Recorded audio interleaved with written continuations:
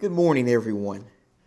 It's good to see you this morning. What a blessing it is to be together this morning, to worship God, to give together, to sing together, and now to study together. I'm going to invite you to take out your Bible, please, and make your way over into Acts, the 26th chapter. Will you make your way to Acts chapter 26, please? As a congregation, we are going to be reading from Acts, the 26th chapter. In our Bible reading this week and in our monthly sermon from Acts, I want to say some things about some verses in this particular chapter. I hope these things will help you and bless you as you read the Word of God this week. In Acts, the 26th chapter, beginning with verse number 24, after the Apostle Paul gives a very powerful speech to some very important political figures, the Scripture says in verse number 24, while Paul was saying this in his defense, Festus said in a loud voice, "Paul, you're out of your mind. Your great learning is driving you mad." But Paul said, "I am not out of my mind, most excellent Festus, but I utter words of sober truth. For the king knows about these matters, and I speak to him also with confidence, since I am persuaded that none of these things escape his notice, for this has not been done in a corner. King Agrippa, do you believe the prophets? I know that you do." Agrippa replied to Paul, "In a short time you will persuade me to become a Christian." And Paul said, "I would wish to God that whether in a short or long time, not only you, but also all who hear me this day might become such as I am, except for these chains." The king stood up, and the governor and Bernice and those who were sitting with him, and when they had gone aside, they began talking to one another, saying, "This man is not doing anything worthy of death or imprisonment." And Agrippa said to Festus, "This man might have been set free if he had not appealed to Caesar." I almost did it. I almost did it. I almost made the basketball team. I almost made the soccer team. I almost made the football team. I almost got married. I almost mustered up enough courage to start that business. I almost suffered through all of the Star Wars movies. You ever said any of those kind of things before? You ever almost did something before? The Bible says the King Agrippa almost did something. The Bible says King Agrippa almost became a Christian. He almost became a disciple. He almost became part of the kingdom of God and a follower of Jesus Christ. But the implication of the text is he didn't. He didn't become a disciple of Jesus Christ. Like so many people in our world today, Agrippa wasn't fully persuaded to give his life to the King of Kings and the Lord of Lords. And the question is why? Why wasn't Agrippa fully persuaded? Why wasn't Agrippa convicted enough to become a follower of Jesus? Why would he say to the Apostle Paul, "I almost was persuaded to become a Christian"? Well, as we begin trying to find an answer to that question, if you don't mind, let's just take a moment or two to review what's going on here in the context of this chapter. You see, here in the context of Acts 26, we need to understand that the Apostle Paul is once again making a defense in front of some very important people. He's making a defense in front of some important political figures after standing in front of the Jewish Sanhedrin Council on bogus and false charges in Jerusalem. And after surviving an assassination attempt and after being moved to Caesarea Maritima by the Romans for his own protection, the Apostle Paul, if you remember in Acts 24, is able to appear before the governor Felix. In Acts 24, remember, he stands before Felix and he's able to personally tell Felix that he is not this troublemaker the Jews are making him out to be. He is not someone who intentionally caused problems and started riots and rebelled against the empire and was trying to desecrate the temple. Instead, the real reason why the Jews hated him so much was because he was a follower of Jesus. It was because he was a follower of the way. It was because he preached to people that Jesus was the prophesied Messiah and the Lord had been raised from the dead and he had provided salvation to all people. The Apostle Paul makes an amazing defense when he stands before Felix. In fact, in addition to making a defense, he also preached the gospel to Felix. He also told Felix about the righteousness of God and about the need to have self-control and prepare for the judgment to come. He told Felix about some very important spiritual issues. And after hearing Paul's preaching, the scripture said, if you remember, that Felix trembled. He trembled after hearing Paul's preaching, but due to his own greed and his desire to please the Jews, he left Paul imprisoned. He left Paul locked up in a jail cell. In fact, he left Paul locked up for 2 more years. It wouldn't be until the next governor, Festus, that Paul's case would be seriously considered again.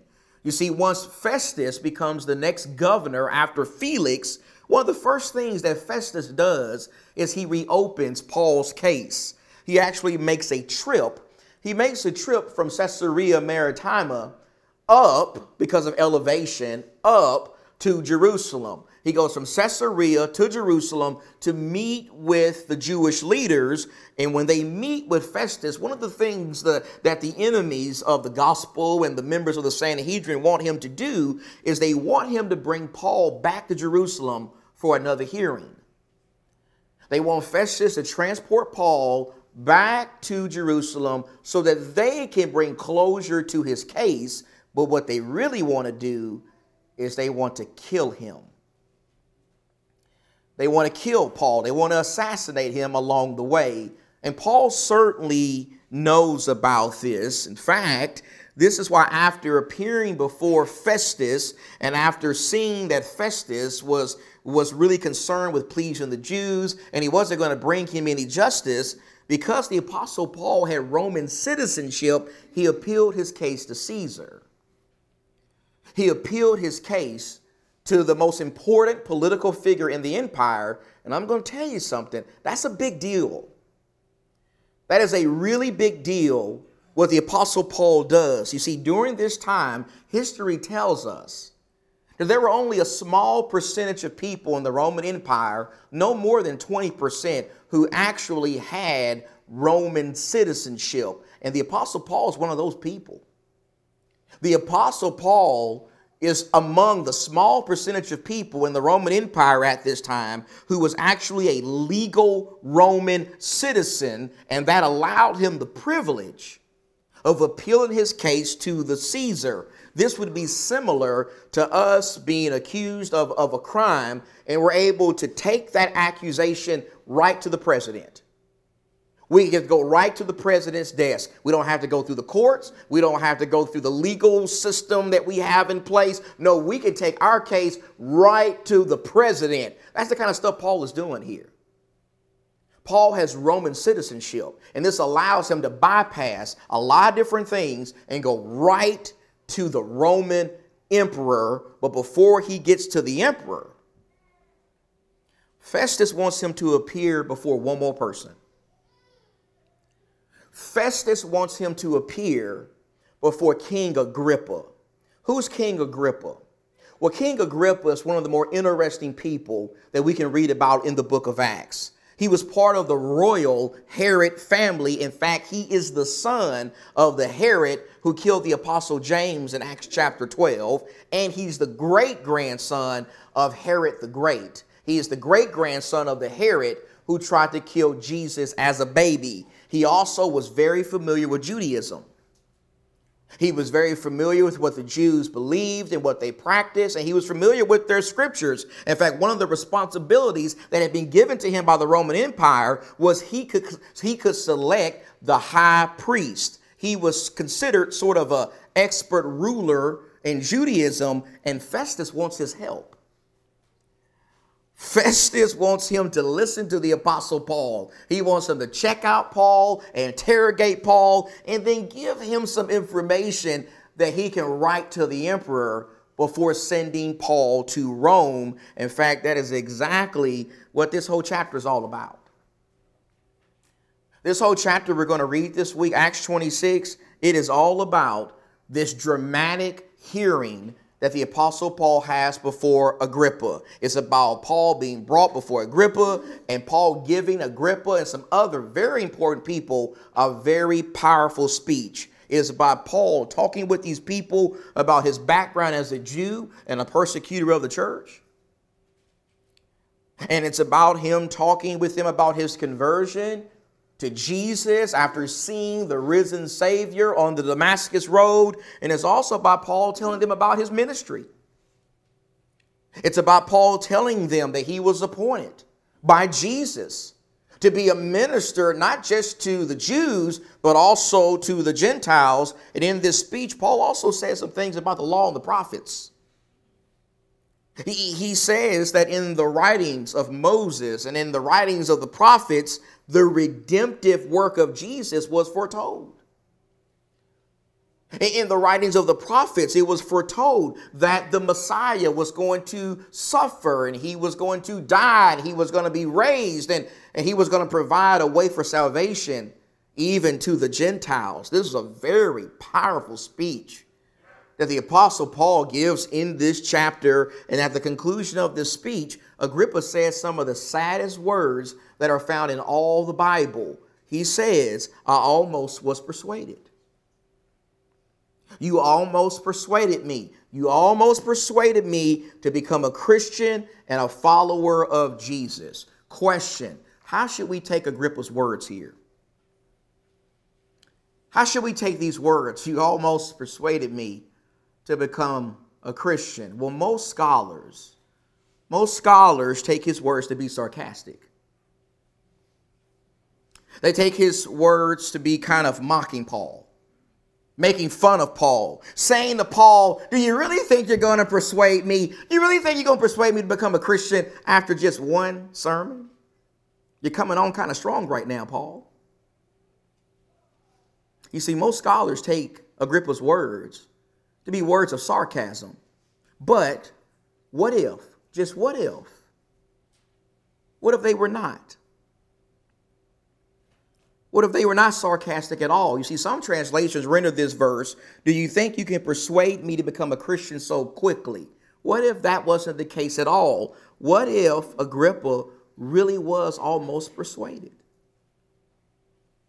What if he was almost persuaded to become a Christian? What kinds of things could have stood in his way and also stand in the way of a lot of people today becoming fully persuaded to follow Jesus? Well, I want to give you about three things to think about. I want to give you three reasons why some people are not fully persuaded to follow Jesus. And one thing that keeps people from being fully persuaded is because they're unwilling to stop living for themselves.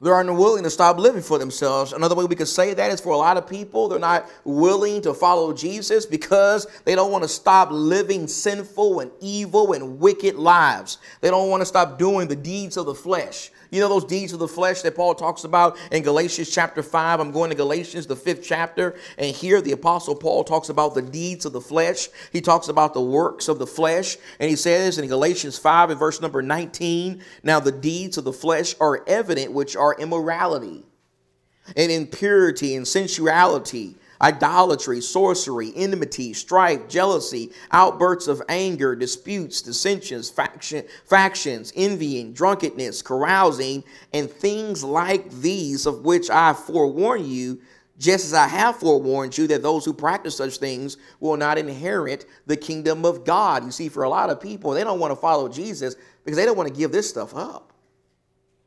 They don't want to give up the works of the flesh, the deeds of the flesh. They don't want to give up the pleasure that comes from these kinds of things. Paul also puts it this way in Colossians. Look with me at Colossians chapter 3. In Colossians chapter 3, as the Apostle Paul talks about what is involved in becoming a Christian, the Christian lifestyle.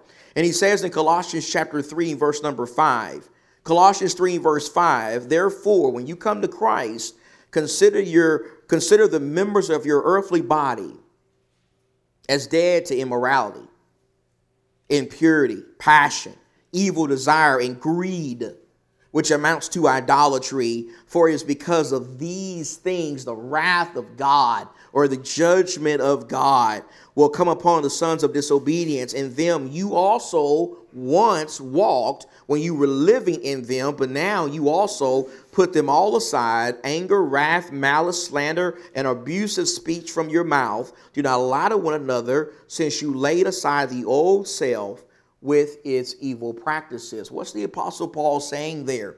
Well, there Paul is saying that being a Christian, being a disciple, being a follower of Jesus involves stopping sinful, evil, and wicked living.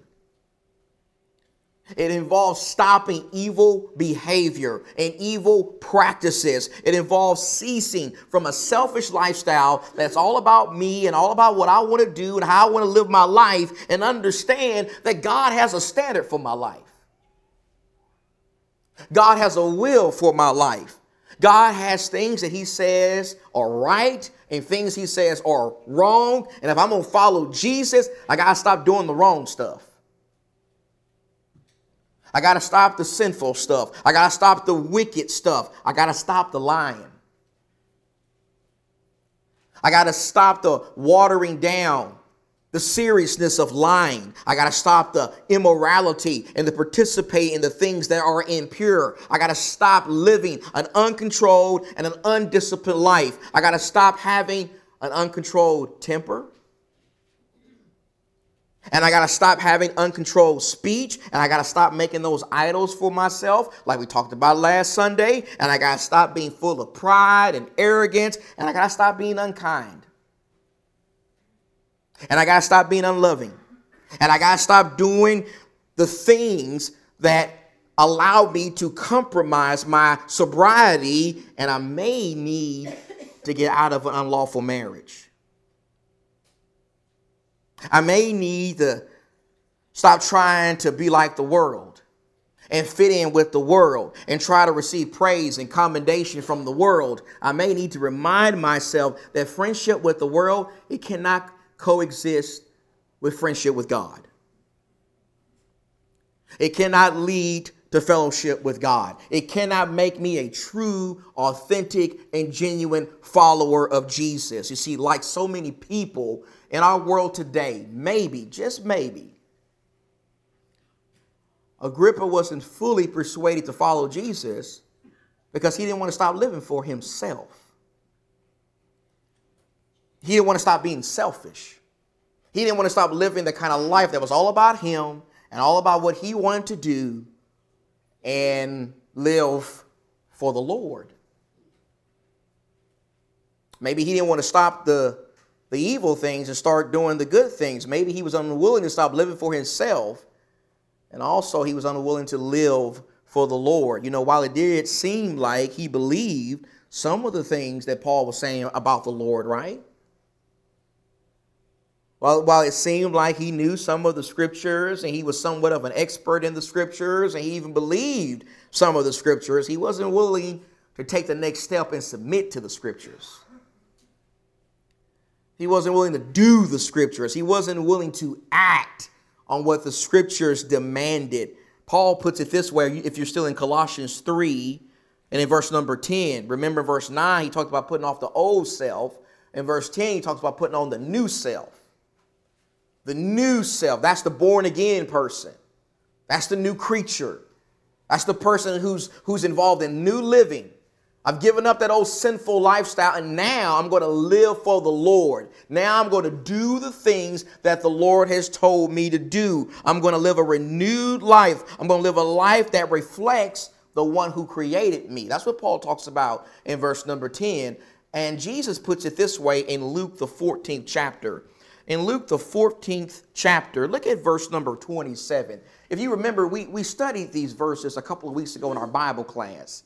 And in Luke, the 14th chapter, and in verse 27, Jesus talks about discipleship. Discipleship. Jesus says in Luke 14:27, whoever does not carry his own cross and come after me cannot be my disciple. For which of you, when he wants to build a tower, does not first sit down and calculate the cost to see if he has enough to complete it. Otherwise, when he has laid a foundation and is not able to finish, all who observe it began to ridicule him, saying, this man began to build and was not able to finish. Or what king, when he sets out to meet another king in battle, will not first sit down and consider whether he is strong enough with 10,000 men to encounter the one coming against him with 20,000, or else while the other is still far away, he sends a delegation and asks for terms of peace. So then none of you can be my disciples who does not give up all of his possessions. What's the Lord talking about there in those verses? What's the Lord talking about in these verses? Well, we know what the Lord is talking about here. Here the Lord is talking about, he's talking about commitment. He's talking about commitment. He's talking about dedication. He's talking about allegiance. He is saying that following him involves counting the cost. We got to count the cost. We got to have some forethought. We got to make sure we understand what we're getting involved in when we make decisions to follow Jesus. This is something that we do all the time in our lives, right? I mean, for those of us who are married, before we married the love of our lives, before we got married, before we said I do, we first counted the cost, right? We counted the cost of that decision. We also do that before buying a house. You don't buy a house before you first make sure you can afford it.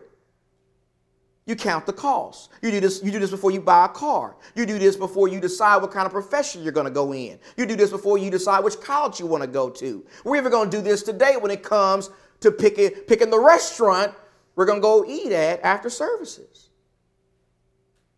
I mean, if I got McDonald's money, I'm not going to try to go to Red Lobster. You count the cost. We count the cost. We do that all the time in our lives. We do it every single day. We're going to do it today. And Jesus says, you got to do this before becoming a disciple. You got to count the cost. You got to understand that there's more involved in being a disciple than just merely believing in him. There's more involved in this than just having some mental assent or getting wet in a baptistry or just hearing a sermon like Agrippa did. You see, those who truly follow Jesus, they commit themselves to doing everything that he says, doing all of his will, doing everything that he requires in the gospel. They commit themselves to doing things like being part of a local church, and making sure that they do their best to gather with that church every first day of the week to worship him and worship the Father. They commit themselves to being faithful to their commitments, faithful to their spouse, faithful to their parents, faithful to their creditors, faithful in raising their kids, treating other people like they want to be treated, being generous with their blessings, being conscious of their conduct and example in front of the world, living with the mindset of a servant, practicing the fruits of the Spirit, being willing to zealously share their faith with other people. All of that is part of being a disciple. All of that is part of being a Christian. It's part of counting the cost. We got to count the cost of discipleship. Counting the cost requires understanding that when I come to Jesus, I got to live a certain way. I got to think a certain way. I got to do my best every single day to be like Jesus. Think like Jesus. Treat people like Jesus. Serve the Father like Jesus. I don't just stop doing evil things. I also start doing the right things. I do what's right. I do all the scriptures demand. I do the entire will of God, like Jesus talks about in Matthew 7:21. And maybe Agrippa wasn't willing to do that. In fact, I think it's pretty obvious he wasn't willing to do that. He wasn't willing to stop living for himself. And he wasn't willing to live for the Lord. And let's just close with this. He also wasn't willing to wear the name of Christ. Wear the name of Christ. You see that verse there, Acts 26:28, Agrippa replied to Paul after hearing his great speech, in a short time, you will persuade me to become a Christian. A Christian. Focus on that term, that name, Christian. You know, that name Christian is probably the most common name used to describe God's people today. But we need to understand it's not used often in the Bible. It's not used often in the Bible at all. It's only used 3 times in the Bible. It's found in Acts 11:26. They were first called Christians at Antioch. Remember that? Peter uses it in 1 Peter 4 and verse 16 when he says, if anyone suffers as a Christian, let him not be ashamed. And then you find it here in Acts 26 and verse 28. In fact, it is very likely that in this text, the name Christian is not being used to talk about some positive in Agrippa's mind. Instead, he's probably using it in a very demeaning way. A very demeaning way. You see, many New Testament scholars agree that the suffix at the end of this word is something that was put on the end of a lot of demeaning names in the first century. You see, if you followed a certain individual, and that individual was very popular, was well known, and maybe not even respected that much, the people who followed that person would have to wear their name. They would wear their name. In the case of Christians, it is said, it is believed that this word Christian was used by the world to identify followers of Jesus. It is not the new name given to God's people that Isaiah talks about in Isaiah 62. Now, you may hear that said often, but Isaiah even tells us what that name is in Isaiah 62 and verse 4. This is not what Isaiah is talking about in Isaiah 62. That is an abuse and an assumption of that text. This word here is not a word that God was calling his people and the Old Testament prophets. Instead, this is a word. This is a name or a term that the world used in the first century to describe God's people. It is a reflection of how the world saw those who followed Jesus. When the world 2,000 years ago witnessed and saw God's people, they identified them as being with Christ. They identified them as being followers of Christ. They identified them as those Christ people, not Platonians or those who followed Plato, not Paulinians or John-inians. Instead, they were Christ-inians. They were Christians. They were those who followed Jesus Christ. The people in the world recognized that these were Christians. And that's what the world needs to recognize about us today. That's really all the world needs to recognize about us today. Today, when people in Phoenix, Arizona see us and ask who we are, they need to know that we are Christians. We are Christians. We're not Church of Christ Christians. We're not Monte Vista Christians. We're not Church of Christers. No, we're simply Christians. We're Christians. We're followers of Christ. We're followers of Jesus. We place the emphasis not on Monte Vista, but on Jesus.